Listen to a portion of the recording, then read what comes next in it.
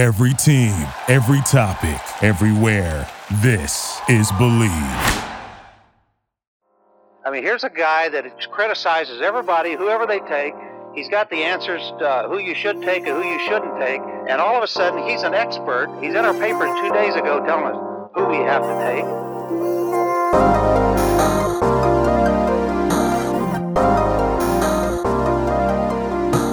What is up, everybody, here in Mobile for day 2 reactions at the Senior Bowl. I'm down here in Mobile. Ryan is up in New Jersey, but we still have had plenty of time to take a look at the tape, get some thoughts, share some guys that are moving the needle after 2 days. So we've had a little bit more time than just the one practice to evaluate some of these players.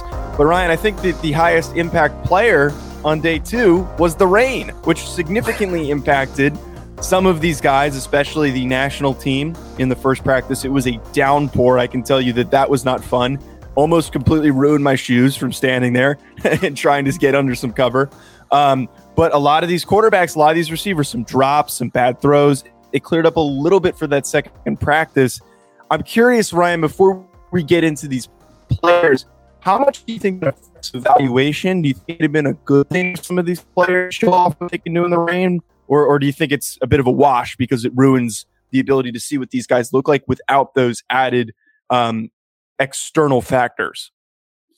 Well, I mean, it hurts the evaluation sometimes. I think the one thing, though, that is, obvious, right, is that they're all playing on the same field. So they're all going through the same conditions. For quarterbacks specifically, because I know we're going to get into a little bit of a quarterback talk, it's tough sometimes, man, because there's a layer that you're definitely like, I want to see how the quarterback does in conditions, working through weather, blah, blah, blah. And that conversation has value for sure.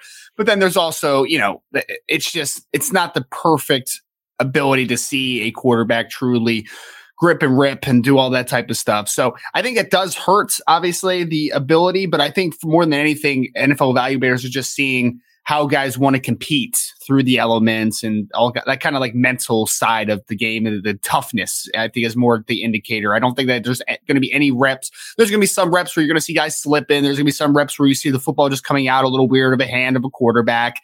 Like, it's not going to be a perfect evaluation, but I think there's more to the evaluation than just what you see on the field. Sometimes it's how guys react, it's how they get through the elements, that type of conversation.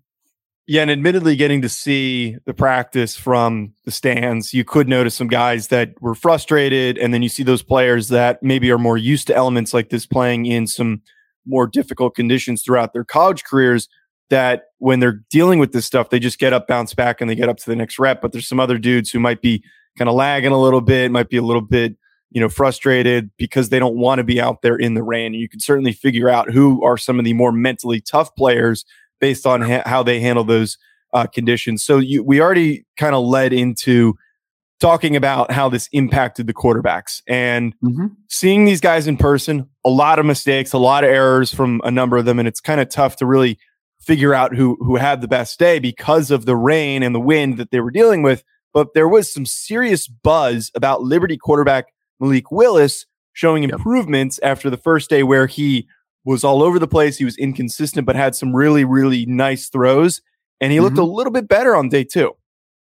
Yeah, no, he did. I felt like for the most part, the quarterbacks in general, I don't think anybody really took a huge step forward besides for Malik Willis. Everyone was just kind of, there was some ball placement issues. There were some guys airmailing throws. The weather definitely had a factor into the quarterback position, but I felt like Malik was the one that really seemed to settle in. He got more comfortable. Like you said, the first day, you saw the ability shine through, as you always will with Malik Willis on film, but then you saw the inconsistencies. You saw a couple bad decisions. You saw sporadic accuracy.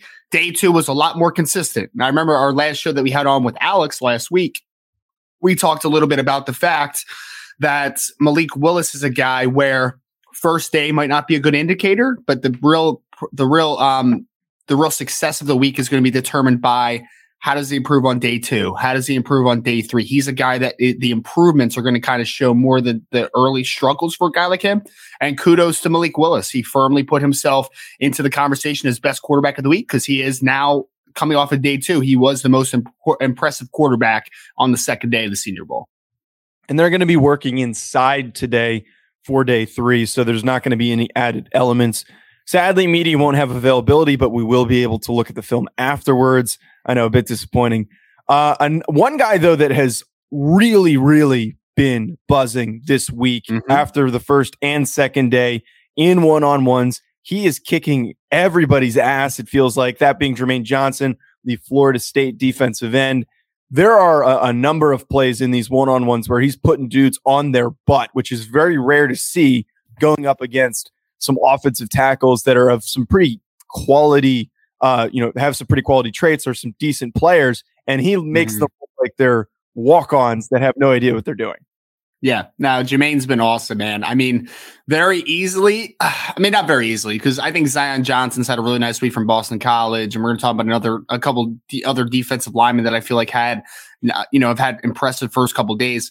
But Jermaine Johnson, by all accounts, in my opinion, has been the best and most impressive player at the Senior Bowl so far. And I think that there's a great conversation piece because we know about Kayvon Thibodeau in this class from Oregon. We know about Aiden Hutchinson from Michigan. We know about David Ajabo from Michigan. We know about George Karlaftis.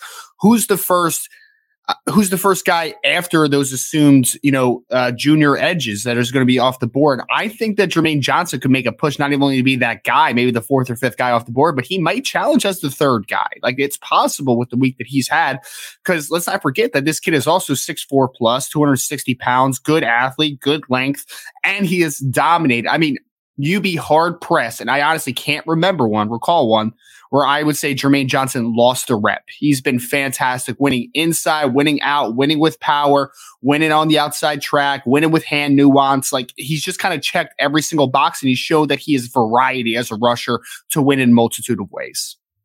Now, this guy has had a little bit less variety, but still has looked really good in these one-on-ones. We mentioned him on yesterday's day 1 reactions. Travis Jones from UConn. And he's not necessarily winning every single rep, but the one thing that really pops from Jones is the strength that he has. He's been going very heavy with that bull rush that he loves to do, and he is just driving guys back. And that power is going to be very exciting for some teams that need an interior rusher. Yeah, I think, and I know you're obviously a New York Giants fan, Joe, but I would say Dexter Lawrence is a little bit of a shade of who he kind of reminds me of. He is a large man at 326 pounds, 6'4 plus, 34 plus inch arms, has played at the nose mostly for UConn, but I think he could play out to a 1-4-4-eye. I mean, he's got the length to do that in both an even and odd front. So I really do like the variety he has. And like you said, I think there's a little bit of a more quick twitch than you would expect for a guy like Travis Jones. But at the end of the day, man, this dude is a power plug. Like, he can create some insane power. And I think that we've already talked about it a couple times, right? Like, everyone's assuming Jordan Davis could be a first round top 20 pick. If my conversation is, hey, Jordan Davis in the top 20, or I can get Travis Jones in the second round, I think I'm taking Travis Jones because I think the value is about the same for those types of players. So Travis Jones has had a great week, probably the best defensive tackle, either him or the kid from Georgia, Devontae Wyatt. I feel like has had a really nice week. Perion Winfrey, I know we're going to talk about here in a little bit, but Travis Jones may be the best defensive tackle in attendance right now. There might not be as much to bet on right now because we don't have football going on. All we have is the Super Bowl, and I know you can't bet on the Senior Bowl, but you can still make some of these other sports interesting, like basketball, like hockey. I know that I have to do that to make it a little bit more exciting for me because it's just not the same as football. With the new year comes a new updated desktop and mobile website for BetOnline for you to sign up today and receive your 50% welcome bonus on your first deposit. Just use promo code BELIEVE to get started. And it's not just football. BetOnline's basketball, hockey, boxing, and UFC odds coverage is the best in the business. From sports right down to your favorite Vegas casino games, BetOnline is your #1 online wagering destination. BetOnline is the fastest and easiest way to wager on all of your favorite sports and play your favorite games. BetOnline, where the game starts. Also, I have to tell you folks about Masterworks. What I'm about to say might shock you, but the greatest quarterback of all time is not just a GOAT on the field. He's a GOAT when it comes to investing too. He invests in stocks, crypto, and even art. Now you can invest like a GOAT with Masterworks. Masterworks is the investing platform that lets you buy shares representing investments in art from icons like Picasso, Monet, and Warhol. And even greater, art prices outpaced the S&P 500 by 164% from 1992 and 2021.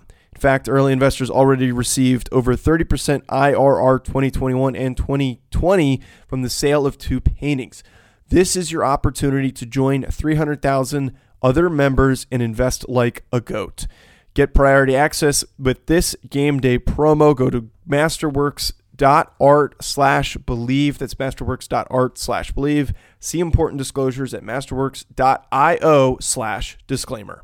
Lastly, what's more important than peace of mind? Nothing. And that's what NordVPN is here for, to give you peace of mind while you are online. And with all of the threats that you face today on the internet, it is more important than ever to be sure that you have the best VPN you can get. NordVPN is the world's best VPN service, offering the fastest connectivity, most servers, and next-gen encryption to make sure that everything you do online stays secure.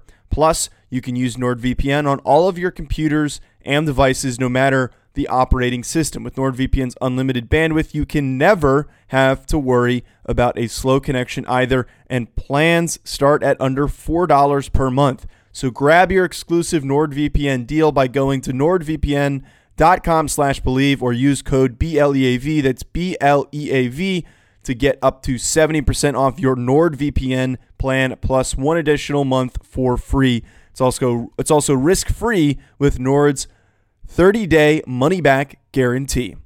And flipping on to the other side of the football to a running back, Dameon Pierce from Florida.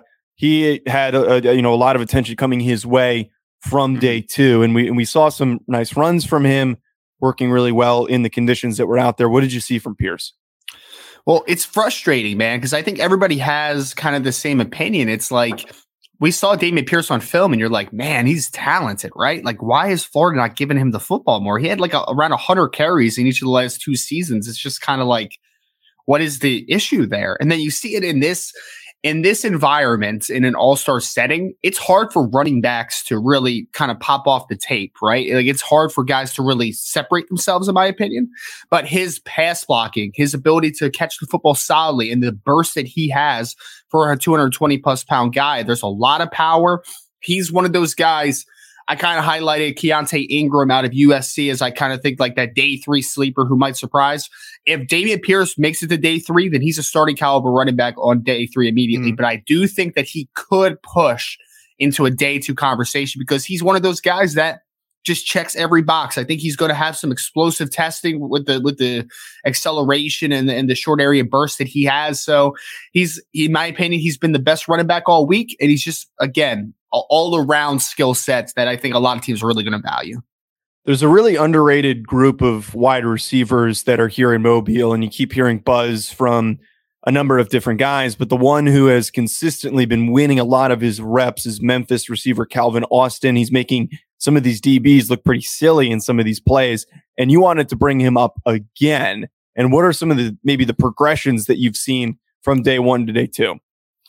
I think the release package has been a lot better than I expected. You know, when you have a smaller guy like he is, 5'7.5", 174 pounds, you would expect guys are going to be able to get into his chest. They're going to get up on him and press, and it's going to kind of be a long day at the line of scrimmage. I think that he's kind of had a variety of releases to get off the line of scrimmage, and he hasn't really been stalled at the line of scrimmage at all in press. And then you see, like, I mean, again, deep speed. Nobody can run with him one-on-one. Like, they just can't. He's a guy that literally you need to roll coverage over top. And unfortunately, in one-on-one situations, there is nobody over top, right? So explosiveness, playmaking ability, and I think a little more nuance at the line of scrimmage than I would expect for a guy that's a little bit smaller. And I mean, honestly, he's just been uncoverable, because the problem with a guy like Calvin Austin is when you can blow past guys like he can, then, I mean, we're talking about, easy hitches and easy comebacks and things that are just, I mean, you're going to set guys up. He kind of reminds me a little bit, and this isn't a perfect comparison, to like a Brandon Cooks that's been a perennial 1,000-yard receiver in the NFL level, has dealt with some injuries, and he's kind of that similar mold. He's very small, but explosive, and he can eat up underneath targets as well, because you're just so worried about that deep speed. So I think that Calvin Austin has just been a headache for defensive backs to cover, because there's just not a lot of guys that can counteract that type of speed. So we mentioned Trevor Penning on day 1 and how he underwhelmed a little bit because of the increased hype, the overhype, if you will, that he was supposed to be this top 10 pick. And it kind of came back down to earth who he was on day one, but he started to show some signs of improvement a little bit. What did you get from Trevor Penning, who still isn't flashing, but looked a little bit better in the second day? Yeah, I thought it was head and shoulders better than the first day. Like I was not enthralled and excited about what he put on film in day one, to be honest. I mean, again, we highlight that play where he kind of threw the defender into Desmond Ritter's legs on that bad set. But like also in one-on-ones, I feel like he was just oversetting a little bit. He was letting up some inside moves. Like not that it just wasn't finishing, in my opinion, in one-on-one pass pro. I thought it was a lot better day two. And I liked that even when he's kind of struggling a little bit and not having the greatest reps, he's showing the chippiness and he's showing this physicality to him that I really like in an offensive lineman, because he's a competitive guy, right? Like even when he's maybe isn't having perfect reps, he's still competing with guys and he's still showing that nastiness to his game. So I thought Trevor Penning took a nice step in the right direction. Hopefully he translates that into a nice final third day here and we get into that game and he ends the week off well, because we saw that again with Spencer Brown last year, right? Like Spencer Brown had a bad first day and he's just improving each and every day. And I felt like there was big improvements from Penning's first day to his second day. So I wanted to bring up more of a negative here. We've been talking a lot of positives and Mr. Negative, Jody Leone. Well, I had to acknowledge this because we were talking tackles beforehand and we agreed that it would make sense to bring up. Daniel Faalele, as we know, is a physical freak and he's massive. He's got, very, very good athletic traits for a guy that big. But the one thing that we were discussing that really stands out is that he might be a bit too heavy for his frame. He's listed at like 380, and you see a guy that is really struggling to bend. He can't sink into his hips. That's a bit of a problem for us. And that has led to some inconsistency in some of these one-on-one reps. And that was the one thing that we had to acknowledge here is that Faalele, while there's some tackles who look good, and we're talking about Penning showing improvement, Faalele is kind of showing out that he needs to drop some weight. Yeah. And we were excited going into the season because he had played early in his career near 400 pounds and it was down to like 379 during the season or so, 370 something. And then he shows up here 387, right? So like he's back near the 390 mark. And there's no reason for him to be this heavy, to be honest with you. Like it's not necessarily bad weight. Like he's just a gigantic guy, right? Like he's just thick everywhere. But I would really like him to see get down to the 360, 370 mark, because I think that it's really affecting his flexibility. And you mentioned the ability to sink in his hips to be able to counteract some of these guys that are bendy edge rushers, but then also the redirection in space. I feel like he's a guy that is going to overset a ton because just, his body just is not built to that quick twitch to it. And then he's going to give up some inside tracks. So he's a guy that has tools. People are still going to clamor for those tools. He's probably still going to go top 50 because he has that type of skill set. The problem is that this just has not been the week so far that you want it to be, because there are just some limitations, I think, with the size that he's at right now. Flipping things back to some of the positive players, we've got two more. Perrion Winfrey from Oklahoma had a really nice day stopping the run. He had some really, really strong pressures where he was able to sneak past offensive linemen. What did you catch from Winfrey on the second day? Well, I want to throw Devontae Wyatt into this conversation too, because they're both interior defensive linemen. So Perrion Winfrey out of Oklahoma, Devontae Wyatt out of Georgia. Relatively, I think, in the same ballpark as far as their size measurables, if I remember the weigh-ins correctly. And Winfrey, I thought, was a little up and down day one, but day two, I felt like you really saw the athleticism. And he can really bend a track for a guy that's an interior player. Like he can win an outside shoulder, and then he has some flexibility and he has some bend to him. And he is a guy that's a gifted athlete, and everybody's known that he's a gifted athlete. He was once a JUCO, the number one JUCO recruit at one point coming to Oklahoma. So everybody knows the type of talent that he has.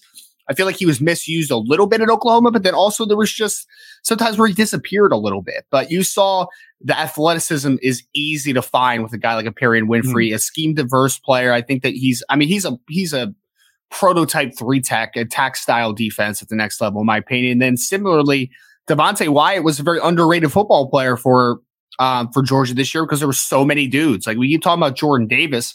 I would argue that Devontae Wyatt might be able to have more of an impact at the next level on a snap-to-snap basis because he has some quickness and some nuance as a pass rusher. And he is a guy that has been almost unblockable throughout the week, whether it's in team drills in the run game, whether it's in one-on-one pass pro.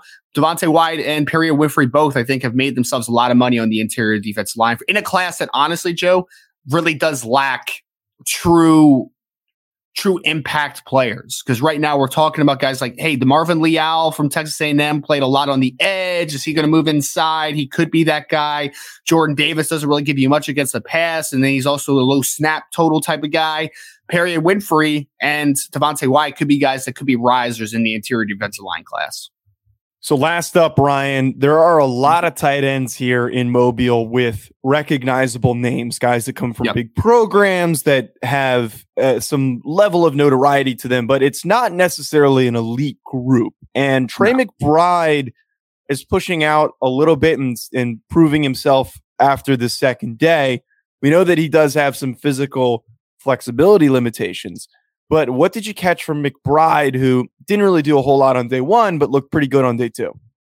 Yeah, I feel like some people are, there's going to be some people that are just kind of like, he's not the most flexible guy of all time and all that type of stuff. And if you watched his film, you would just kind of know that he's not that guy, right? Like he's going to win in and out of breaks with physicality. He's a guy that is going to be physical on his stem, and he's a guy that wins in the air, and he's a really dominant blocker, and he just brings that big catch radius at the catch point. Like that's the type of guy he is. I know you mentioned before we went on air that you said that you had heard a Heath Miller comp, which I think is a good comparison. I also think Brent Selleck, which is the one that I keep coming back to, they're kind of similarly style of player. Like he's not going to be this crazy separator who's dynamic, but I think he's a guy that could be a high volume dude in the passing game, and he's a plus blocker. And throughout the second day, especially, you saw it a little bit first day as well, but like the second day, a lot of contested catches. He's almost a 90-10 guy in contested catches, like strong hands, big hands, over 10-inch hands, physicality, great concentration through the catch point. I think Trey McBride has done nothing to hurt himself this week. I think he's kind of just staying linearly as the potential first tight end in this class. Folks, that's it from us talking day two impressions at the Senior Bowl. Make sure you hit subscribe so you don't miss out on any of our other thoughts on our YouTube channel and on our podcast feed.